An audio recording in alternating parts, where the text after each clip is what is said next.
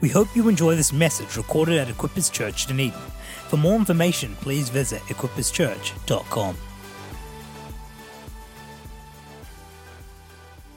Come on, let's give Jesus Christ a decent shout of praise.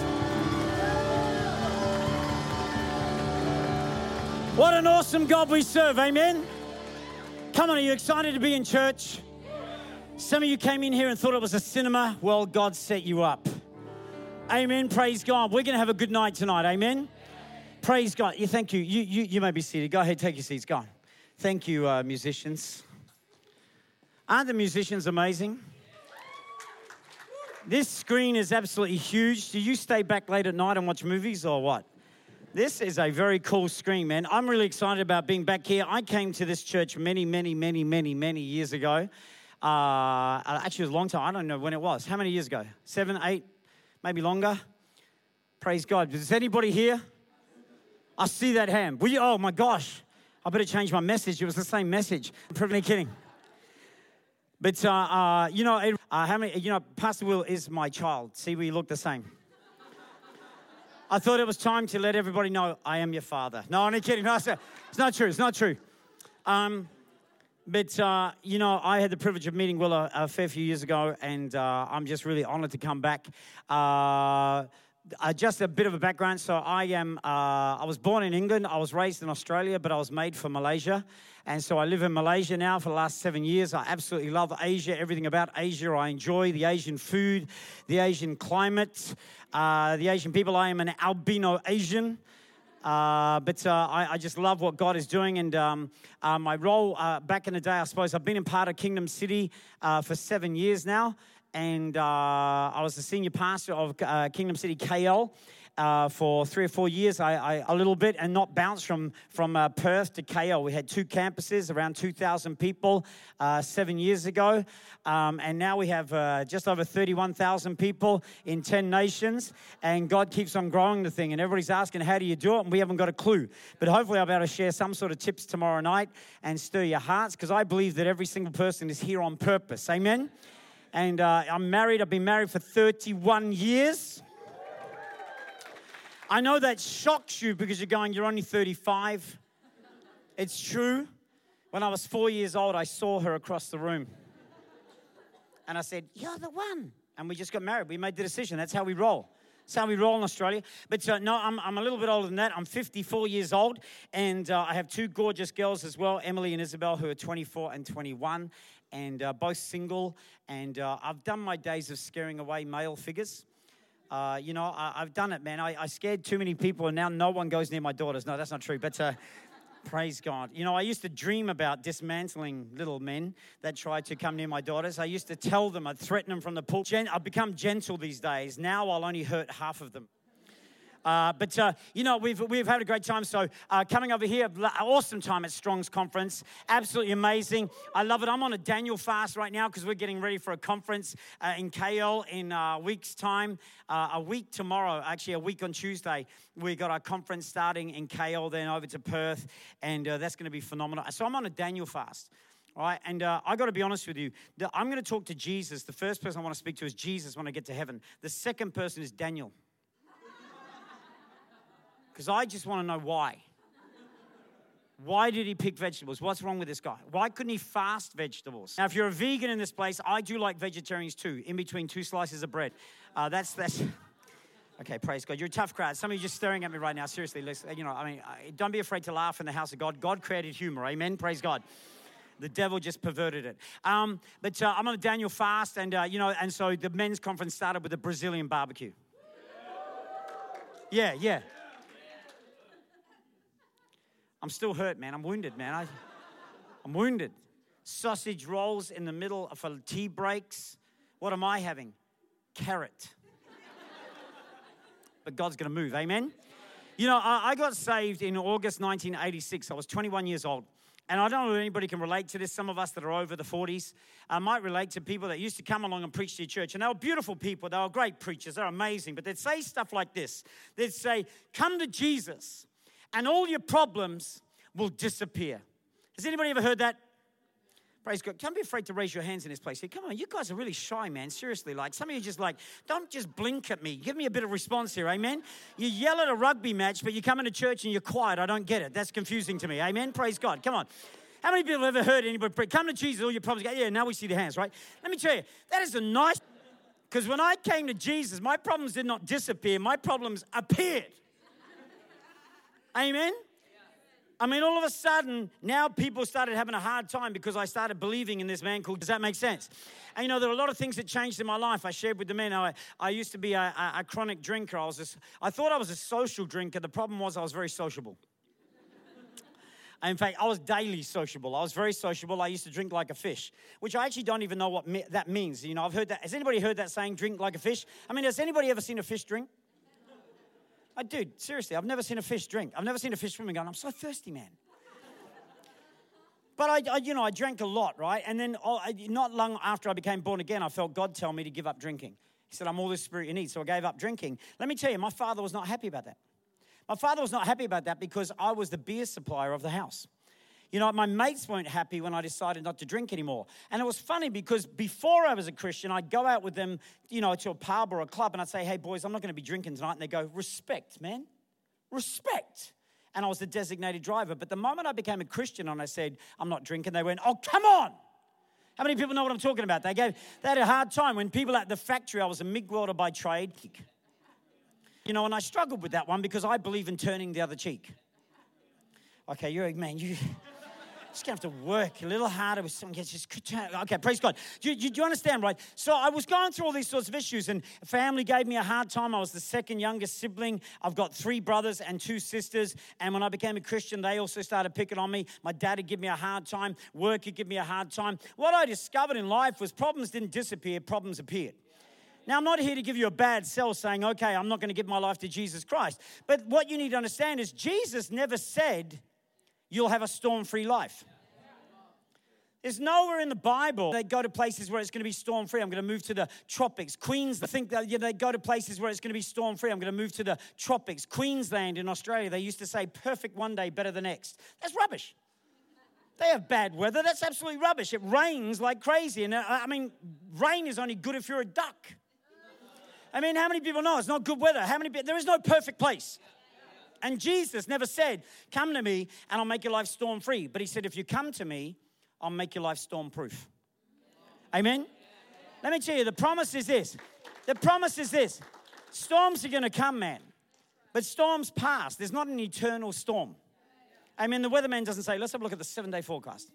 Monday, the weather's terrible. Tuesday, awful. Wednesday, I quit. Even Annie said it. But the good news, man, even Annie said it. But the good news is Jesus is always in the storm. So tonight I want to talk to you about storm-proofing your life. Amen? Amen. Some of you are saying, well, I'm not going through any storms. Well, just wait. Praise God. Amen. We're going to look at the book of Acts, right? Acts chapter 27. I've got the scriptures as well. We can put it up there so you know I'm not cheating. But it's there in the Bible. But Acts chapter 27. But before we get to Acts chapter 27, the story's about Paul the apostle, Saul who became Paul, had this radical conversion. He was the guy that went out to kill Christians. And when he found out he killed Christians, he went out and got a license to kill. So he was the first James Bond 007. Come on, man. Work with me, for goodness sakes. So he's killing Christians, man. He's persecuting them. He's locking them up. So he's killing Christians, man. He's persecuting them. He's locking them up. Now one day he's riding his donkey on the way to Damascus. Man, and all of a sudden Jesus goes, get off. Well, poof, and smashes him off the donkey, right? And then he says, why are you persecuting me? Who are you? I'm Jesus, man. You need to knock it off, right? And he makes the revelation of who Jesus Christ is. Scales fall from his eyes. He becomes a radical preacher. Amen? He's a crazy preacher, man. He wrote 2/3 of the New Preacher. Amen?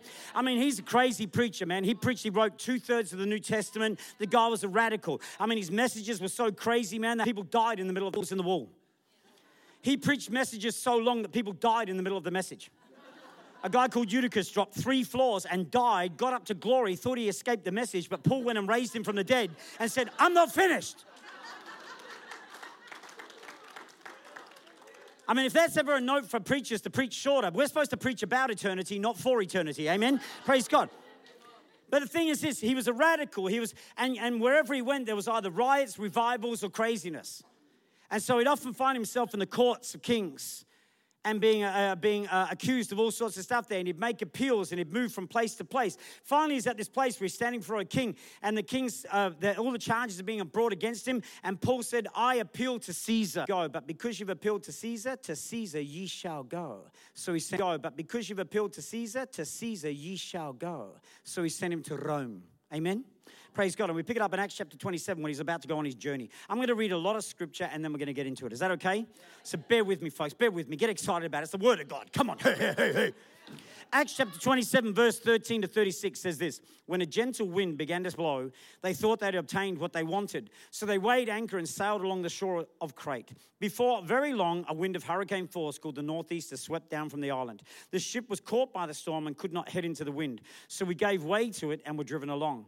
As we passed to the lee of a small island called Corda, we were hardly able to make the lifeboat secure. When the men had hoisted on the sandbars of Syrtis, they lowered the sea anchor and let the ship be driven along. We took sandbars of Syrtis, they lowered the sea anchor and let the ship be driven along. We took such a violent battering from the storm that the next day they began to throw the cargo overboard. On the third day, they threw the ship's tackle overboard with their own hands. When neither sun nor stars appeared for many days, the storm continued raging. We finally gave up all hope of being saved. After the men had gone a long time without food, Paul stood up before them and said, men, you should have taken my advice not to sail from Crete. Then you would have spared yourselves this damage and loss. But now I urge you to keep up your courage, because not one of you will be lost, only the ship will be destroyed. Last night, an angel of the God whose I am and who I serve, Caesar, and God has graciously given you the lives of all who sail with you. Trial before Caesar, and God has graciously given you the lives of all who sail with you. So keep up your courage, men, for I have faith in God that it will happen just as he told me. Nevertheless, we must run aground on some island. On the 14th night, we were still being driven across the Adriatic Sea. When about midnight, the sailors sensed they were approaching land. They took some soundings and found that the water was 120 feet deep. A short time later, they took soundings again and found that it was 90 feet deep. Fearing that we would be dashed against the rocks, they dropped the 4 anchors from the stern and prayed for daylight.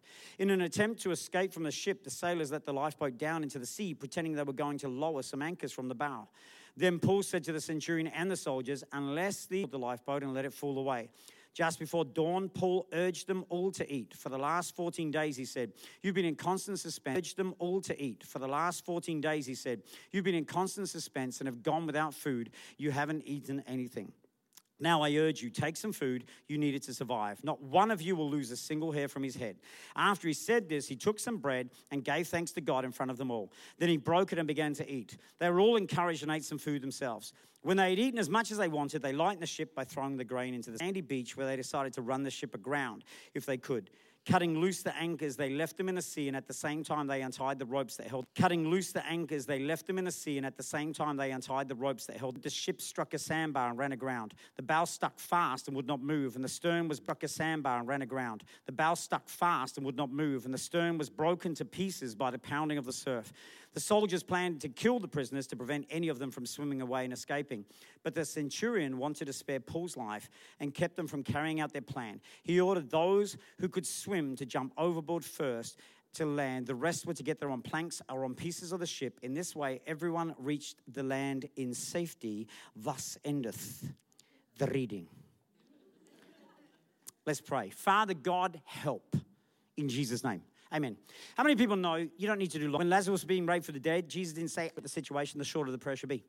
When Lazarus was being raised from the dead, Jesus didn't begin to feel his lungs. Let his metacarpals and he just went, come. Let his metacarpals and he just went, come. Praise God. How many people know sometimes short prayers are more effective? Shikaka. Praise God. Here we go. So I want to talk to you about stormproofing because I love this story, right? How many people know this is typical of life? Here's Paul. They're on a boat and then suddenly a storm comes. Have you ever discovered in life that storms come suddenly? Have you ever discovered that you could be cruising along and then all of a sudden you get a phone call and it changes your life? All of a sudden a bill comes in out of nowhere and suddenly you're struck with financial issue. Does this make sense? Maybe you're driving to work and all of a sudden their boss you thought was really cool calls you in and you thought it was nothing, but now you found out it was something. Does this make sense? And 1 minute you're smooth sailing, next minute you're in a storm. Something. Does this make sense? And 1 minute you're smooth sailing, next minute you're in a storm. How many people know it happens like that in life, yeah? Some bad news happens, an accident happens, a tragedy happens, a bad phone call happens, something happens in the family, something goes on, an argument splits something. 1 minute it was good, next minute, bang. See, this is the way a lot of life is. Storms all of a sudden come upon you. And this is what I want to talk about tonight. How do you become storm-proof? And the first point that I want to give you when we read this text is this, is God comes and he reassures you he doesn't always rescue you. Amen. Come on, folks, you can amen every now and again, right? Praise God. He reassures you he doesn't always rescue you. These guys have been on a ship where there's no sun, moon, and stars, and the boat's... These guys have been on a ship where there's no sun, moon, and stars, and the boat's being beaten about by the waves. Even the sailors are panicking. How many people know when the sailors start to panic, it's a good time to panic? Amen? I mean, if they're not panicking, then it's cool. It's just part of the process, you know what I mean? It's like being on a plane and you're hitting some heavy turbulence. If you're a bit of a nervous flyer, the key is look at the stewards. Because the stewards are still pushing crates. They're still trying to serve drinks, man, and you're sitting there going, we're going to turn. We're going to split in half. Come on, folks, come on. They grip the channel. And they're going, would you like sugar? And you go, The captain gets on the mic. But it should be fine. He's only complaining because his coffee's spilling. We're freaking out. But how many? He's only complaining because his coffee's spilling. We're freaking out. But how many people know if the stewards start freaking, good time to freak? So here's Paul. He's watching the sailors. Everybody's freaking out. He doesn't know what to do. Hasn't seen the sun, moon, and stars. I believe he got on his knees and he began to call out to God. God, what's going on? You said you'd watch over me. Help me, Jesus. And all of a sudden, cloud cracks. An angel comes flying down, lands like Iron Man. Come on, use your imagination, folks. Come on, man. He goes, fear not. He goes, well, I'm not afraid now. You're here. And the angel says, it's going to be cool. He goes, we're going to be okay? Yeah. No one's going to die. No one's going to. And the angel says, it's going to be cool. He goes, we're going to be okay? Yeah. No one's going to die. No one's going to die. You're not even going to lose any hair on your head except for Matt Fielder. Everything's going to be sweet. He goes, man, that's unbelievable. So everything's going to be sweet. What about the boat? Oh, no, the boat's wrecked. He goes, so the boat's going to be wrecked, but we're going to be fine. And he goes, yeah, no, it's all going to be good. And they're talking, they're chatting. And he goes, so are you okay, Paul? And Paul goes, yeah, I'm fine now. And he goes, okay, see ya. And leaves. How many people know if you're Paul, you'd be going, hey, come on, man. I'll be running after him going, yo, trying to grab his feet. So he comes and reassures you, but he does not just to keep on rescuing us, but sometimes he comes just to reassure you. I mean, folks, when we think about it, why didn't he just go, peace, be still? See, sometimes he'll come and reassure you you're going to be okay. Does this make sense, guys? Some of us, we need to hear this because we're always waiting for God to rescue, and he's going, no, you can get through this. You can do this, right? See, you say, well, that doesn't make sense. That's not fair. How many people know God's not fair, God's just? God never promised fair. He promised just. Because your fair and my fair are two different fairs. Amen. Come on, folks. Simple illustration. I'm trying to sell my car over here, man. I've got Christian stickers on it, and I'm walking around and I'm going, God, I need to sell the Mazda, man, and I need 22,000 New Zealand dollars, man. Shikara mahandi andara basa. I anoint the wheels with oil. I put special dove stickers on it saying, Jesus sat in this car. I'm praying, bring along the faithful one that wants to buy this car. It's a holy temple. Every day I walk past going, nah, kusu, ha, ha, ha. Okay. Come on, man, because I want to buy another car. Well, I thought I bought a Honda, but I bought a Mitsubishi. Come on, folks. And so I'm praying for God to sell it for $22,000. But then all of a sudden, Will drives by and he likes my car. I don't know him. I don't even know he's a Christian. He sees my car. He goes, oh my gosh, that's the car for me. He's been praying for the car. So he grabs the hand of his wife and he goes, Jesus. But God, I know he wants $22,000. So we ask in the name of Jesus. But God, I know he wants $22,000. So we ask God, let him sell it for $18,000. So what does God do? What does God do? Does he toss a coin and see which one he likes the most? No, God's just, nothing to do with fair. Does this make sense? We try to work it all out. Let me tell you, flick it to the Old Testament. Here's Moses. Moses has an encounter. First time he meets God, God is a burning bush. Amen. There's a burning bush that calls to him. And he goes, I must turn aside and see this wondrous sight. Why the bush burneth, yet is not consumed. Yet is not consumed. So he goes, come on, it's modern day, right? Mo, take off your jandals. Hey, see? It was a Kiwi, jandals. Jandals. Hey, see? It was a Kiwi, jandals. See, in Australia, we call them thongs, but that's not a right thing, right? You know what I'm saying? Anyway. Oh, ho, ho, ho. take off thy jandals. So now they have this bit of a conversation, right? They have this bit of conversation, and he says, I need you to go to Pharaoh, tell him to let my people go. They may come worship me in the desert. Moses argues with this burning bush. Now, listen, I live by very few rules. But the one thing that I am always never going to do, if a tree tells me to do something, I'm doing it. If the tree's on fire, do what it says. It's an angry tree. Amen. Praise God. But he's having to say, you want me to say, okay, so go to Pharaoh, tell him, let your people go that they may. What do you want me to say? You want me to say, okay, so go to Pharaoh, tell him, let your people go that they may come worship in the desert. He goes, that's right. And so he goes, all right, I'm off. Finally goes. And then God goes, oh, one more thing. So Moses stops. He goes, what? He goes, I'm going to harden Pharaoh's heart, and I'm going to make him say no. Come on, man. Can you imagine Moses going, so you want me to go and ask Pharaoh to let your people go? That's right. But you're going to make him say no. Yeah. But you still want me to go? Yes. But he's going to say no because you're going to make, yes. Why? Which will you go? Common sense. There's nothing common about our God. His thoughts are way higher than ours. Amen. So the thing is, sometimes he'll come and reassure you. That's why David could say, yea, though I walk through the valley of the shadow of death. Number one, who says yea? He says, yea, I'm walking through the valley of the shadow of death. I would go, ah! I'm running like a sissy girl screaming through the valley of the shadow of death. Okay, praise God. Sorry, girls, sorry. A sissy girl, not you girls, man. You know. Respect, man, respect. Praise God. So number one, he reassures, but he doesn't always rescue. Number two, not always a way out, but a way through. See, this lines up with the first one. See, God doesn't always provide a way out, but he provides a way through. 1 Corinthians 10, verse 13. No temptation has seized you except what is common to man. All right? So what you're going through, trust me, someone else, no one understands. Trust me, someone understands. No one understands what I'm going through. 7 billion people and no one's got a concept. It's like when people, listen to me, people believe that God doesn't love them. God doesn't love me. Trust me, you're not that significant. God adores you. Amen. Oh, praise God. Some of you haven't, what does he mean? It says, what is common to man, and God is faithful. He will not let you be tempted beyond what you can bear.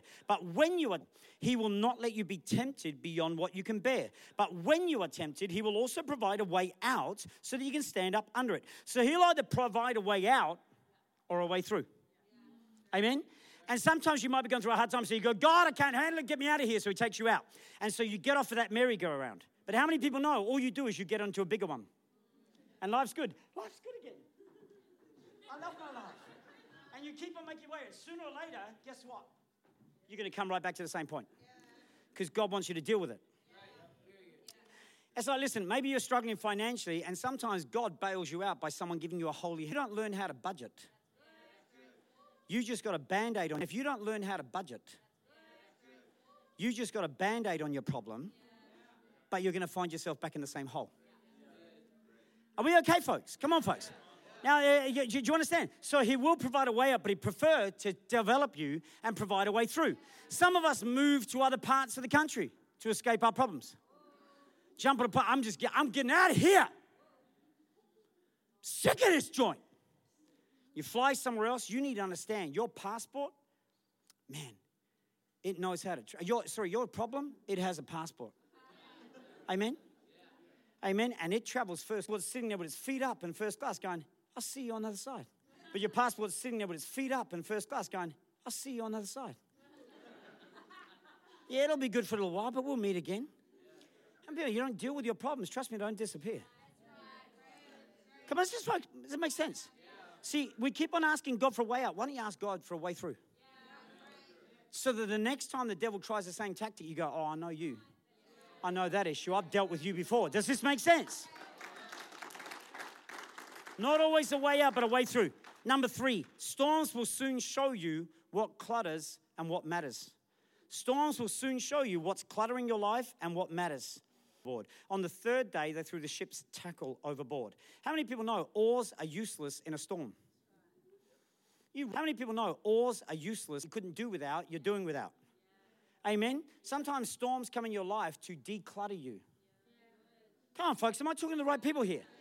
We live in a generation where people get smartphones now. You know what smartphones have done? Smartphones have created dumb people. We don't know how to talk anymore. I'm not talking about dumb here. I'm talking about dumb here. We don't speak anymore. The original meaning of dumb means you don't talk, right? And now we just use this. We look at a little 4-inch screen and we can walk our whole life like this, man. And we don't even know how to write to people anymore. We send emojis. And that's supposed to be some sort of a hug. I mean, I don't feel hugged when you go like this. Imagine if I went home to my wife and said, baby, check this out. My wife would smack my face off, man, and I deserve it, right? That means nothing. Now, I get it. But you understand what I'm saying? We've been so hooked up on this technology. We've become high on technology but low on humanity. And now on our smartphone, it crashes, man. You know when before they were waterproof and you were playing with it on the toilet and you dropped it down and your iPhone became an iPoo. You know what I'm saying? Now it doesn't work anymore. Well, folks, right? Some of you are still sitting there going, ha, ha, ha. And you freak out because your phone's not working anymore. So you get on some computer and you go, help! My life's over. Guess what? You made it. You still survived. It's amazing how much stuff you can get by without. Come on, man. I grew up in a generation we didn't have mobile phones. We used phones that you dialed. And it took a long time. Come on, who remembers those phones, man? And then we moved to modern technology. It was press buttons. And then we went to cordless phones, man. You remember the cordless phones? And you'd be trying them out going, hey, I'm going to see if it works out here. Can you still hear me? Oh, my God, that's unbelievable, man. You'd run out on the road. Is it still working? This is insane. Go on your car. Now you lose them all the time. Now you lose them all the time. I mean, think about modern technology or modern future and humanity. Even babies will come out cordless. Yeah. Hey. We moved over to Malaysia almost 7 years ago, right? We sold up absolutely everything and reduced our life to 20 boxes and 5 suitcases and my Harley Davidson. Because you've got to take the Harley seriously. I mean, you don't even stuff around with that. There's a Harley Davidson, for goodness sakes. So, is this our life reduced to 20 boxes? Almost 40 years of living. Reduced to 20 boxes. Almost 40 years of living, 20 boxes, 5 suitcases. I was freaking out. Do you know what? We've been living in Malaysia for 7 years now. We still have 6 unpacked boxes. He's sitting in a room. I don't even know what's in there. Apparently, I couldn't do without it. I've got no idea what's in the box. We still haven't even opened it up. It's probably Andy from Toy Story. Or those little green Martians going, The claw, we are eternally grateful. Ooh, ah. It's amazing what you can get by without. It's amazing what you can get by without. And sometimes storms will come in your life to clear out the clutter. Hebrews 12 verse 1, I used this at the men's conference, off every weight that slows us down, especially the sin that so easily trips us up. And let us run with the race, endurance, the race that God has set before us. I remember Adele, when run with the race, endurance, the race that God has set before us. I remember Adele, when Adele became very popular on her album 23, I think it was, right? Remember she sang this song. She went, I heard that you settled down, that you found a girl and you're married now. Come on, you remember that song, right? And then she went into that chorus. She went, never mind, I'll find someone like you. Now, my question is, why do you want another guy like him? He dumped you. Why do you want to find another guy like him? He messed your life up. Shouldn't the chorus read, never mind, I'll find someone better than you? I mean, listen. Why would you date Pete and now repeat? Oh, come on. But we as Christians are like this, man. We give God a chain, but we go, put it back, Could it put it back together at every chain? But we go, put it back. Could it put it back together again? Break every chain. Come on, folks. Don't we? Don't we do that? God, I give this to you, but I'll take it back and look after it this week. You know what I'm saying? It's ridiculous, and you wonder why you're not conquering anything because you don't leave it with God. Amen? Are we okay? Number 4, you have to feed yourself in a storm. You have to feed yourself in a storm. You know, when you're in a storm, you need to make yourself eat. It says this, just before dawn, Paul urged them all to eat. For the last 14 days, he said, you've been in constant suspense and have gone without food. You haven't eaten anything. Now, I urge you to take some food. You need it to survive. How do you feed yourself when you're going through your storm? I know a lot of people that feed themselves when you're going through your storm. I know a lot of people that feed themselves on negativity. They go and find another cynic. Find someone, birds of a feather flock together. Yeah, that flipping Equippers church, mate, do nothing for me. Yeah, I went down for prayer, nothing happened, nothing changed. Yeah, that's right. Come on, folks. Yeah, nothing's happening. Church is doing nothing for me. Guess what? You're the church.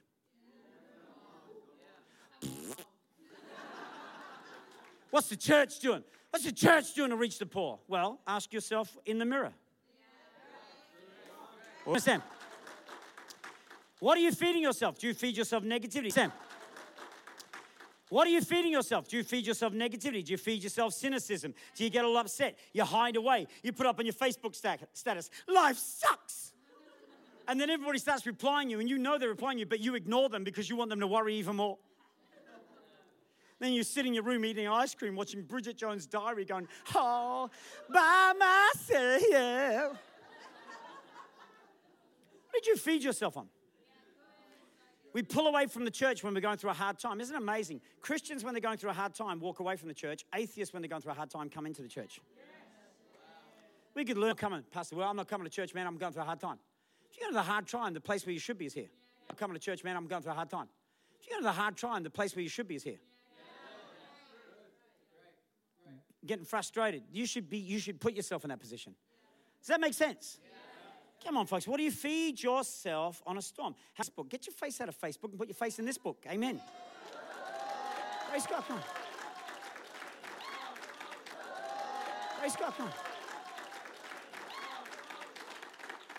One of my friends wanted to start a new social media app. He wanted to take Facebook, he wanted to take YouTube, and he wanted to take Twitter, and he was going to call it Youth Twitface.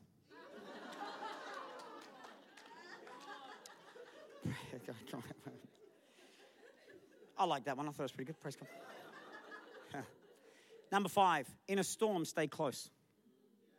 In an attempt to escape from the ship, the sailors let the lifeboat down in the sea, pretending they were going to lower some anchors from the bow. Then Paul said to the centurion and the soldiers, unless these men stay with the ship, you can't be saved. You got to stay in unity, my friends. Best to come together, my friends. Best to come together. Like I said, you separate yourself. You pull away. You hide away. You just live in a den of darkness, man. You know what breeds in darkness? Negatives. That's the only thing that develops in dark rooms. I'm working so flipping hard here, seriously. I'm working hard here. Working so flipping hard here, seriously. I'm working to 10,000. It's the power of unity. Where there's unity, Bible says God commands a blessing. When you don't feel like you can raise your arms, get around someone that will raise them for you. Amen. Amen. You got to get united, man. We've got to get united. Where there's unity, God commands. We use this scripture in weddings all the time, but how many people know it wasn't just written for weddings? Ecclesiastes 4:9-12. 2 are better than one because they have a good return for their work. If one falls down, his friend can help him up. But pity the man who falls down and has no one to help him up. Also, if 2 lie down together, they will keep warm. Married. Praise God. But how can one keep warm alone? Though one may be overpowered, 2 can defend themselves. A cord of 3 strands is not quickly broken. It's not a marriage scripture, it's a life scripture. Why don't we make a decision that we're going to stay united come what may? When you're feeling discouraged, go and find someone that's full of life, come what may. When you're feeling discouraged, go and find someone that's full of life. They'll annoy you at first, but you'll catch their fire. Amen. Praise God. Are we okay, folks? Last point, number 6, trust God. His ways are not our ways. Trust God. His ways are not our ways. Right? I mean, come on, man. We always think that we can tell God how to do things. You know, I mean, everybody wants to do that. Jesus, I want you to provide for me, and this is how I'd like it to happen. I mean, when Jesus turns and says, hey, boys, the Son of Man's going to be betrayed into the hands of men, going to be crucified, going to be resurrected on the third day. Booyah. Peter goes, he's just on the high from being called Rocky. So he tells the disciples, chill out, man, I got this. Yo, Messiah, come here, man. Not so, Lord. It's a bad plan. How many people know he was just on this high? And Peter went from being called Rocky to Satan in 5 verses. That is a serious demotion. Praise God. Amen. How many people know you don't need to tell God how to do his job? Amen. Praise God. I want you to provide for me, and I'd like it to be a dove that flies down with a gold bar. You know, I mean, give me a break. Just trust God. His ways are not our ways, but he will fulfill what he said he'd do. You know, I've got a mate of mine. His name is John Herbert. He's now pioneering a church in Singapore, but this guy is about that country. And in the early days as a young man, he migrated, so passionate about that country. And in the early days as a young man, he migrated to Perth with his family as a boy. He didn't have a choice, obviously. His parents took him there. He ended up marrying an Aussie girl, a Perth farm girl. And then when they got married, they were in a church, and then they made a decision they're going to go back to Cape Town, South Africa, and get involved in church life there. So they made the decision and moved over there. Cape Town is a place where it's 95% crime with violence, right? They won't just rob you, they'll hurt you. And even if you haven't got anything, they'll still try and hurt you, right? And so they're living over there, and I was over there speaking from a few years back, and they're telling me this crazy story, right?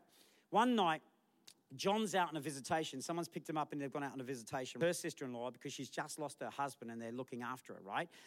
Her sister-in-law, because she's just lost her husband and they're looking after her, right?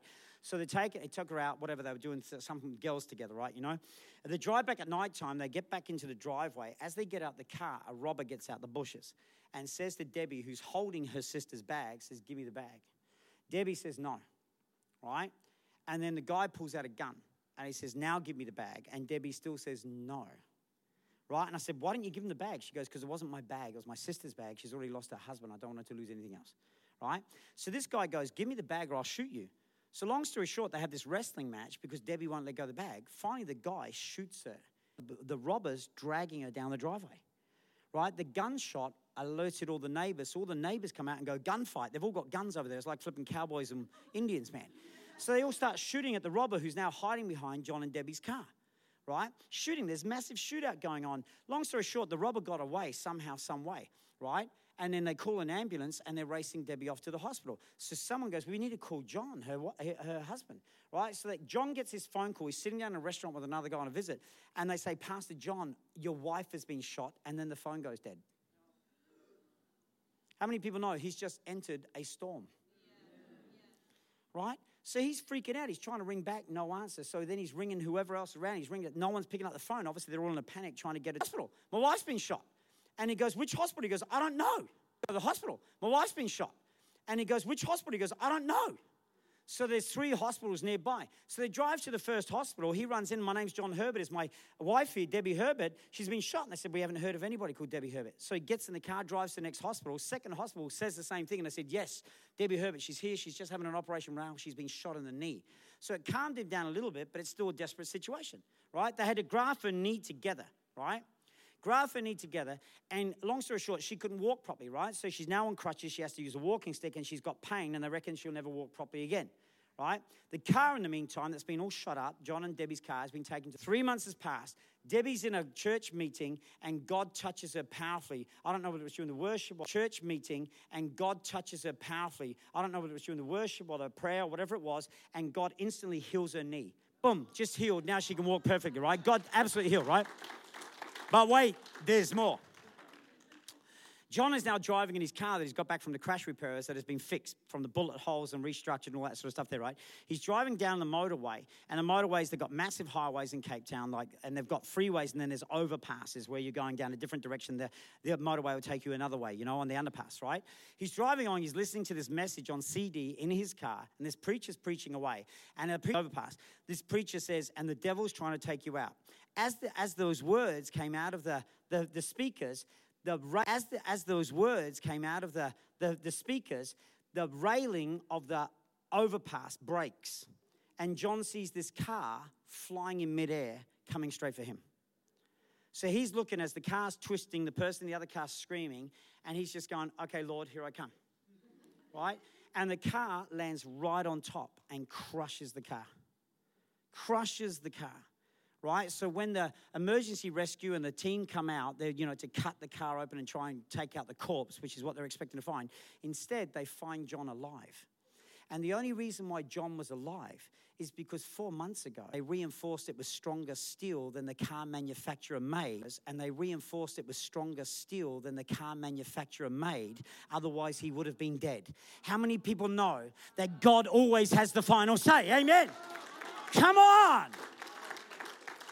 I mean, some of us go, does that mean God allowed the robbers? No. God didn't cause Debbie to be shot or the car to be shot up, but God said, devil, you don't have the last word. Whatever you intended for bad, I'm going to turn around for good. Amen. Philippians 1 verse 6 says this, being confident of this very thing, that he who has begun a good work in you, Peter. So some of you hasn't yet. The fact that you woke up this morning means God hasn't finished with you yet. The fact that you can hear my voice right now means God hasn't finished with you yet. I don't need to understand your situation. He understands. It's amazing how listen to me. I want to say this, and I say this with all love and respect. Some people can listen to a message like this and understand that there's freedom in this message, but still walk out of here bound up. Yeah, my life sucks. You haven't listened to anything I've said. God wants to set you free. God wants to remind you that he hasn't finished with you yet.